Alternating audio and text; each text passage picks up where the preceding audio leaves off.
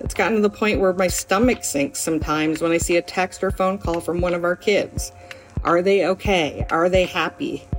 I don't want it to be like this. Welcome to How To, the show where we answer the questions you just can't seem to get answered anywhere else.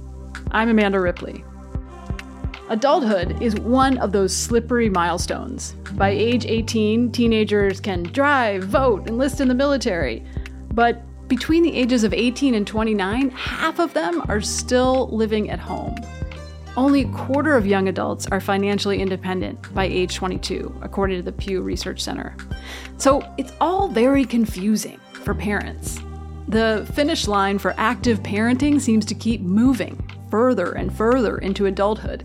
And some of us are left feeling like we're either overly involved or recklessly disengaged. Right now, more than half of Americans think parents are doing too much altogether for their young adult kids. So, how do you know when to step in and when to step back? Our listener Karen lives in North Carolina. And get this, she's a full-time romance writer. Very cool job. And she's also a mother of two. I have a 23-year-old daughter and a 21-year-old son, and they're amazing people. But this world just feels so overwhelming. I definitely struggled in my 20s. I remember being poor and not knowing what I was doing and all of that, but I feel like my kids are struggling in a way that I was not. And so trying to find that balance between helping them, and I believe in being a soft place to land for your kids, but also it just gets super stressful when they're in crisis. It kind of takes over everything. I know there's a way we can do this better. Yeah, it sounds like you're struggling to figure out how to transition to this next phase of their lives and your life in a way that's warm and firm and fair and keep your sanity. Is that right? Absolutely. Absolutely.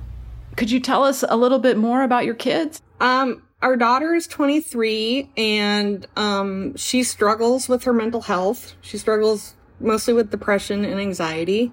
It was a little bit in high school, but when she got to college, it just got much, much worse. She actually was hospitalized multiple times for depression, and then she dropped out of school, and she's doing well right now. She went to cosmetology school. But she graduated and has her license, and so now she's starting the process of finding her first quote-unquote real job. And then our son is 21, and he's about to be a senior in college. And Ryan is on the autism spectrum.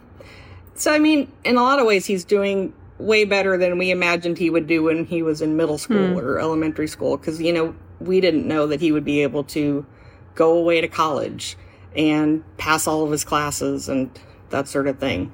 But he also struggles with his mental health. He has a lot of social anxiety, and COVID has made that 100 times worse. Sure. So, that's sort of where we're at. So on today's show, we brought in someone to help Karen reset her relationship with her kids. My name is Arthur Brooks. I'm a professor at Harvard University where I teach classes on happiness, on the science of happiness, and that's what I write about for The Atlantic as well, a column called How to Build a Life. My background is as a social scientist. I do work on all facets of human behavior, and what I'm trying to do is figure out why people do the things that they do and to use the science to come up with solutions so that we can live better lives and solve our problems. Arthur has some surprising tips and some tough love for Karen to help her rebalance her relationship with her kids for her sanity and for theirs. And these tips, by the way, can be deployed by adult kids as well for managing their parents or their bosses or any grown-up who hasn't quite figured out when to lean in and when to chill out. Stick around.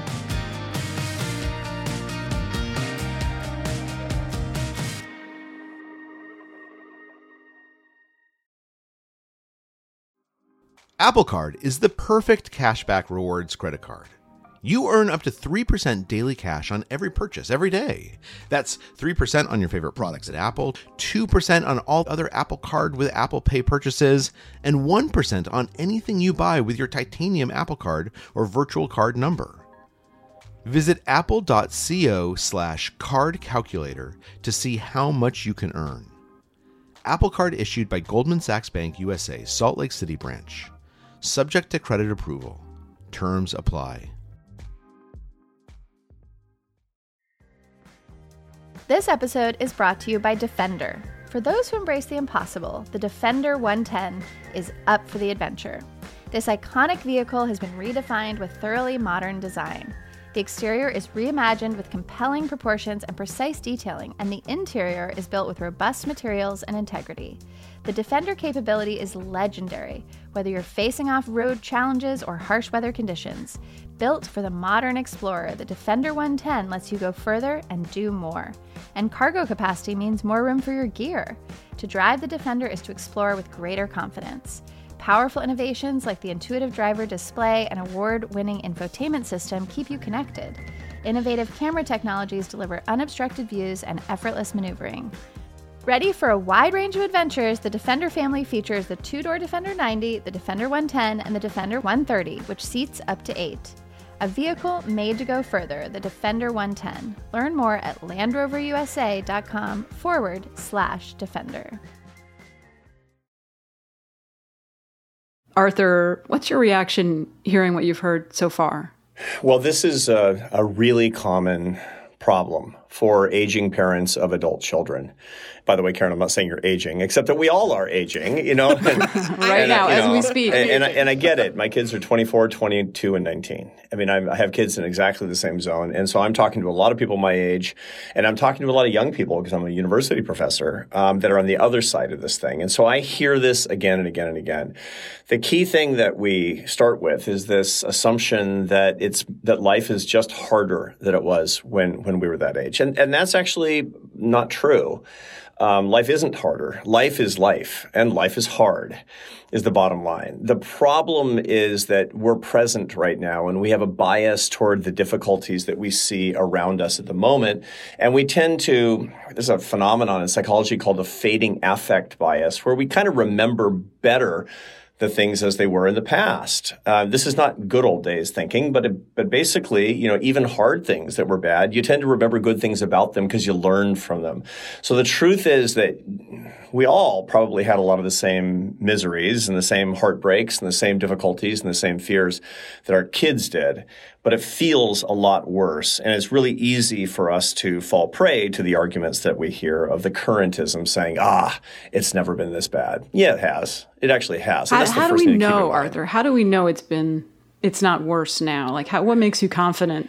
Well, part of it is that the way that psychologists will look at this is that they'll actually look at people over, you know, multi-decade time span talking about how things actually are. So we have a study at Harvard called the Harvard Study of Adult Development. It's an 84-year longitudinal study of the same people, you know, year after year after year after year, and you'll talk to them about their lives, and they're telling the same stories decade after decade. And, you know, people who are coming in behind them, you know, their spouses and then their kids and their grandkids who are being interviewed are telling the same stories that their parents did, with slight variations having to do with technology and whatever's current in the news.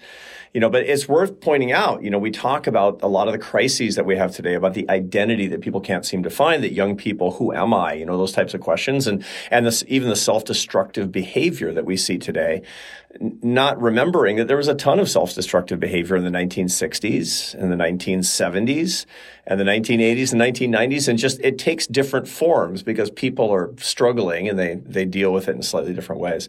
But the data are pretty clear. Humanity is humanity, and life is tough. So the first thing for us to keep in mind is that it wasn't so great when we were that age either. What we had was a different set of expectations on who we could go to. And that's really what I see the kind of the crux of this situation being, that difference, Karen, between what you did and what your kids do. Okay, because I was about to ask how much of this is that I'm so much more connected to my kids than I was to my parents, you know? Karen, what was it like for you when you think of a low moment when you were in your early 20s? I was a sophomore in college, and I had this horrible, horrible roommate situation. One female roommate and one male roommate. And the male roommate basically hit on me from the first day that we were in the apartment together. And once I finally made it clear that he needed to stay away from me, he went after my other roommate. And she actually liked him. But then that made things super, super awkward. And so, you know, I put up with it for a long time, but, you know, about a month short of my lease, I could not take it anymore. I was losing it. I was afraid to go home. It was so uncomfortable. And you found a payphone? Yes, I went and found a payphone. Yeah, this would have been 1988. I called my dad, and, you know, part of it was, you know, I didn't grow up with a lot of resources. You know, I'm the oldest of 5, and my dad was a bread delivery guy, so it wasn't like we were rolling in the money. But he, you know, found a way to get a truck and bring it when he knew my roommates, you know, were not going to be at home. And I left my last month's rent on the kitchen table, and I moved out while they were gone. And I felt bad having him rescue me. But it was just, I didn't know a way out. And I had just gotten to the point, it had been, you know, at that point, 7 or 8 months of just sheer misery at home. 7 or 8 months. So, 7 or 8 months, right? I yeah. mean, this is the big difference. It sounds to me like your kids would be calling you after 7 to 8 minutes to be talking about that. And that's the key difference, is that they have greater access. You can stalk them on social media. They can reach you with a text message. There is no payphone, and there's no expectation that you're going to try to solve the problem on your own at the very beginning. And that's a difference in culturally how we're dealing with our adult children. I'm not going to say it's better or worse. I mean, I love having all kinds of access to my adult kids. And the truth is, my greatest regret in life is having a kind of a cordial relationship with my parents. I was a musician in my 20s. I had no money, and I went 6 years without going to the dentist at one point. And it's not like help was forthcoming. You know, my parents were like, yeah, you should figure out a way to go to the dentist. I mean, that was kind of the best that I got. And the result was, it was just an attenuated relationship. And now I'm really, really close to my kids, but the result is both good and bad. And that's probably the same thing for you too.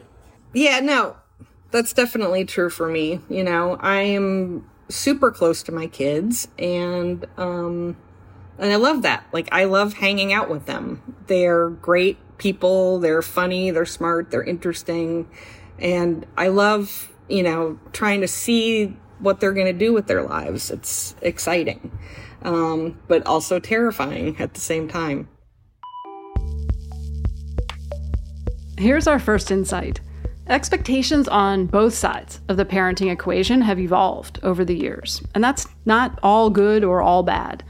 I have a friend whose mom would shoo her and her brother out of their house in Texas each morning in the 80s and tell them not to even think about coming back until dark. They got thirsty, they could drink from the hose. Nowadays, these norms have shifted, and a lot of parents are way more involved, maybe overly involved, in their kids' lives from a very young age. And it's easy to make fun of helicopter or snowplow parents, but it's not that simple, because as kids get bigger, so too do their problems. When your kids are struggling, how does it affect you? And when they're doing good, how does it affect you? I feel extremely anxious. I have a hard time working. You know, I write romance novels. It's really hard to write stories about people falling in love when you're worried, just, you know, sick about your kids. And I don't sleep great. You know, it depends on what's going on and how severe it is. There's some times when, you know, actually my husband and I went on vacation in June on our own. The two of us, for 12 days, we went to San Diego, and we weren't sure that it was going to work, because this was soon after our daughter had gone to the hospital. She was out though, and her boyfriend is incredibly supportive, and so she was doing well. And I just told my husband, you know, what are we saying to them if we think they can't hold it together for 12 days, you know? And as it turned out, she got a flat tire. And it was like how many days into the vacation? It was the day after we flew in. Okay. we're in a golf cart on our way to lunch, so the sun is shining and it is beautiful. And we actually drove by the beach before we went to lunch and it was glorious. And then she called, and at that point she'd already called AAA. At that point I was so happy to have a little break and to be on this trip with my husband that I felt like, okay, well, we're lucky that I have money to just throw at this problem and make it go away. Arthur, you've written before about the ways in which parents, and actually mothers in particular, right, struggle to kind of separate their own peace of mind from their kids' journey, right? What are some of the things you've learned that might be helpful to Karen? Well, to begin with, it's not costless for Karen. And one of the things that a lot of adult children don't understand is that their mothers can be more ambivalent about the relationship than they understand. And part of the reason is because they're used to mom being the provider. And what that does is that goes from mom will take care of me, I'm a little kid, into mom's an emotional ATM machine. And a lot of adult children treat their parents like, especially their mothers, like ATM machines. In other words, you put in the card and then you get stuff out. You get advice, you get help, you get money, and it's a one-way valve. And they don't understand that their parents are just people like they are, and their parents are starting to perceive we're starting to get the sensation of, look, I love you more than anything else in the world, but you're taking advantage of me. You're asking me to solve problems that all the other adults in the universe are solving. And I'm still acting as if you were 9. And I don't want to do that, but I don't know how to tell you. And I kind of still want to, of course I want to help you, but it gets into this weird cognitive dissonance that turns into this ambivalence, which is very unhealthy for the relationship. Karen, am I vibing with you here? Yeah, absolutely. The emotional ATM absolutely resonates with me. And I do feel resentful sometimes. Yeah. And you're not alone. Absolutely. Lots and lots of moms are. And in the research that I've done on this subject, you find that a huge percentage of adult moms of adult children have more ambivalence than their kids think. Now, that's the bad news. The good news is that this almost never leads to a breach. This almost never leads to estrangement. That comes under different circumstances. 11% of mothers of adult children have no relationship with at least one of their kids, like not talking. And that almost always comes because of what we call a values breach, where the children, they don't just live in a way that's inconsistent with their parents' values. They overtly reject their parents' values. They say, your religion or your politics or whatever it happens to be is stupid and misguided. And that's a really different situation. So ambivalence is bad. Estrangement is worse. You don't face that risk. You don't face that risk at all, on the contrary. But you still do have children that are really, really reliant on you. And you sense, and it's bothering you, I think, that they're stunted in their own development and their own autonomousness and their own independence because they're so reliant on you. Is that fair? Yeah, absolutely. I mean, it's not easy to admit. No. But, yeah, And of course, as a mom, the first question I ask myself is, okay, well, what did I do wrong that we ended up in this place? Yeah, got it. Yeah. Got it. Now, there's a few things to keep in mind here. Number one is that one of the biggest mistakes that parents make is that they confuse empathy with compassion. Now, if you look in the dictionary, there'll be synonyms, but they're really not. Empathy is to feel somebody else's pain. Compassion is to do the right thing for your kids, even when it's unpopular. And when you think back on it, when, your kids were in high school and the most dysfunctional relationships that their friends had with their parents were almost always the parents that were extremely empathetic but not compassionate, aka, oh, I'm sorry, I know how horrible you're feeling, but not doing what the kids needed. And so the kids couldn't actually develop and they were running wild. Now, that's a problem that we actually, and increasingly, I think we all have as aging parents of adult children. We're highly empathetic to them, toward their problems, whereas compassion is not to just feel their pain all the time and solve their problems in that way. Compassion is to help them grow up and to become more independent. And so I think that we often, people in our generation, have a compassion gap. and a little bit too much empathy, if you get what I'm laying down here. Yeah, I can see that. The problem is that I'm a romance author, and the number one reason why I kick ass at my job is because I am a human sponge for emotion. I am all empathy. I can feel what is happening with someone when I'm with them. I can That's hear your it. kryptonite and your superpower. Yeah. Yeah, I can hear it. So I've got a few ideas, some things that you might try. Do we want to go there? Yeah, absolutely. Before we get to Arthur's ideas for breaking out of the empathy chokehold, we're going to take a quick break. Don't go anywhere.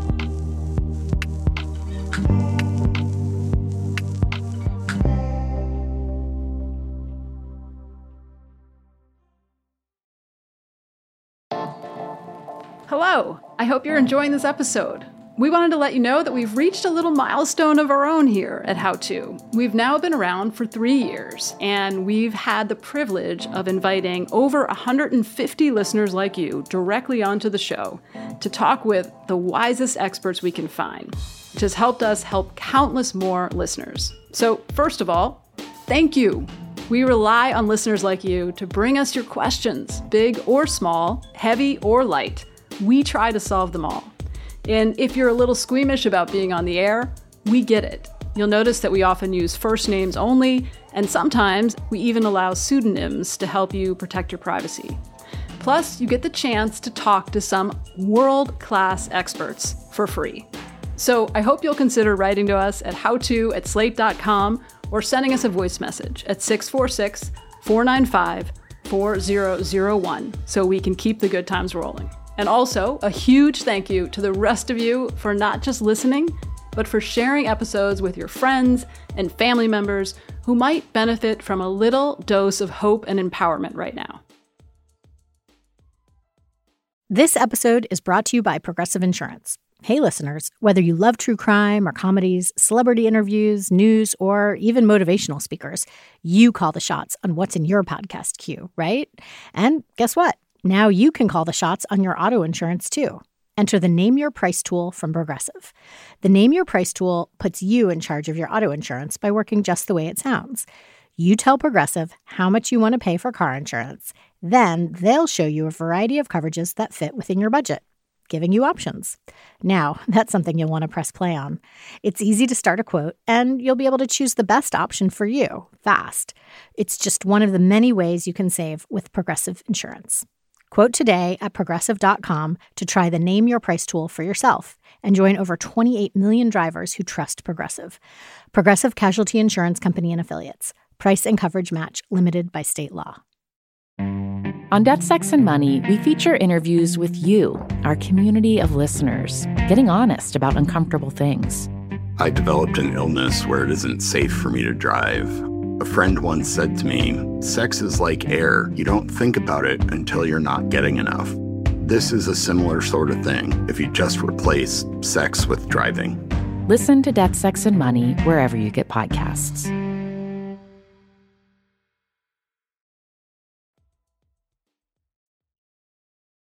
We're back with Karen, who loves her adult children, but wants to stop being their emotional ATM machine. And we've got our expert, Arthur Brooks, who has some powerful tips for her and for the rest of us. Okay, so to begin with, part of the problem is often that we're so emotionally tied to our kids that we have a tendency to think that if we worry enough about their problems, that will help them in their problems. And this is one of the ways that it's called rumination, by the way. And rumination is a very, very fundamental thing about human beings, that we can look at things that we're really worried about and turn them over and over and over and over in our heads. And the reason that we have that ability to do so, unlike any other animal, because we have this really well-developed prefrontal cortex, it's amazing, is because we're practicing for the future and learning from the past. The trouble is that we make the mistake of thinking, if I ruminate enough on this thing, I'm going to be able to solve that problem. And that's incorrect. There's a lot of things that you're just not going to be able to solve. And a skill to build up is to let go of things that you can't control. And there's a lot of things about your adult children's lives because they don't live next to you and they're not under your roof and you're not seeing them all the time. You can't control what's going on that you don't know about, and you can't fix things that you're not physically proximate to very often. And the way to do this, I know it's easier said than done, but the way to do this is to, some people do this with meditation, some people do this with journaling, some people do this with therapy. But the whole point is when you find yourself ruminating, to say, I'm ruminating on something I can't control. Now, you can use joint metacognition with your husband to discuss this and say, when something is out of our control, this is something we need to reinforce in each other the truth that we have to let a lot of that go. We are going to let go things that we can't control and focus only on the things that we can. Can you do that?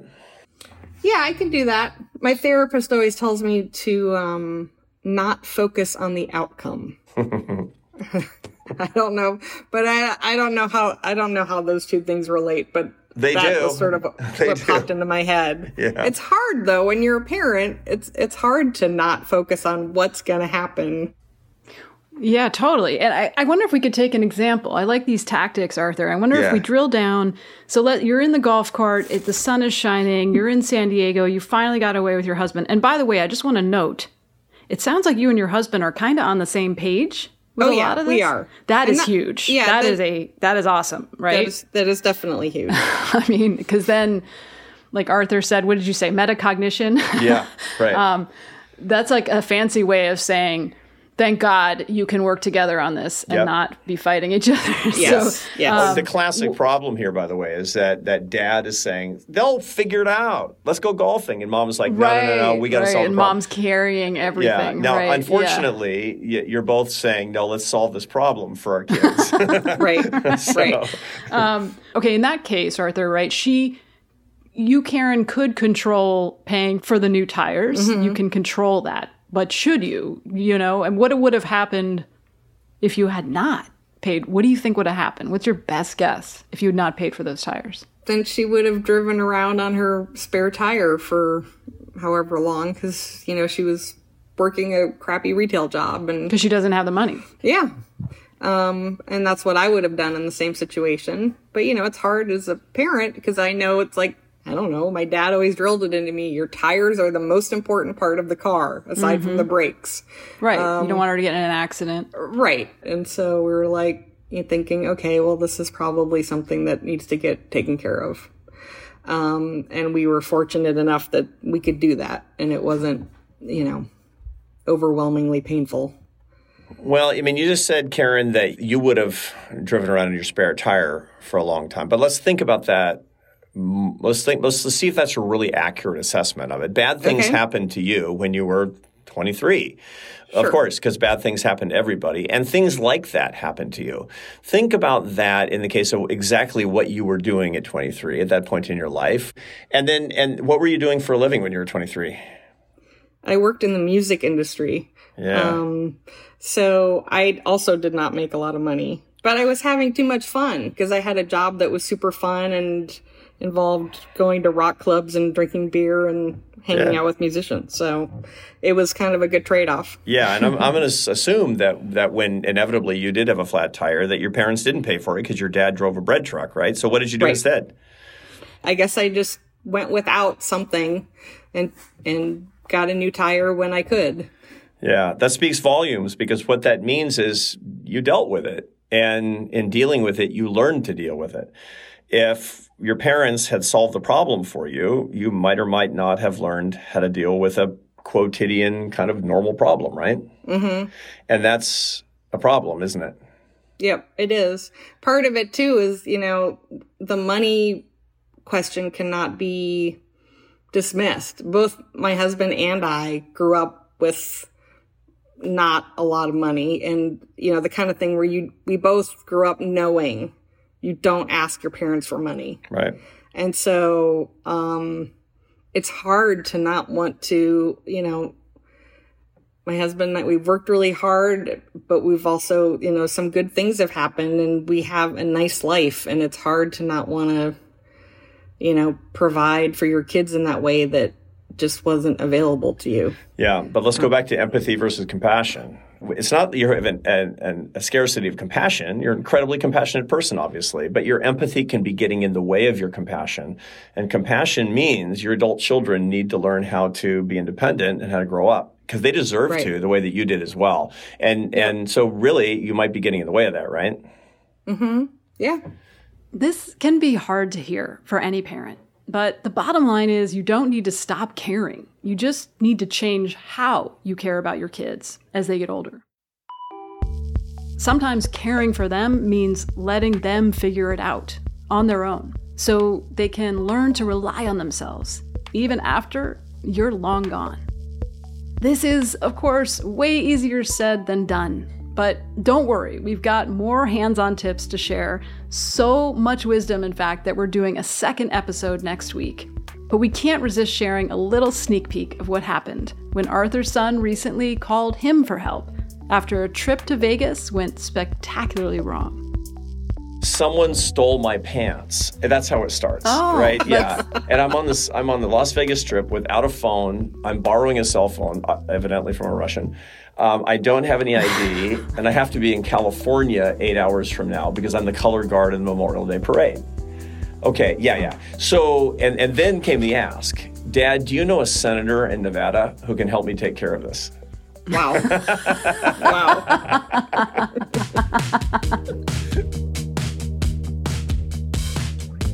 To hear how Arthur and the United States Senate did or did not respond to this walletless, phoneless, pantless young man in Las Vegas, you'll have to tune in next week.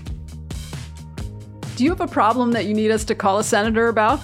Send us a note at howto@slate.com or leave us a voicemail at 646-495-4001.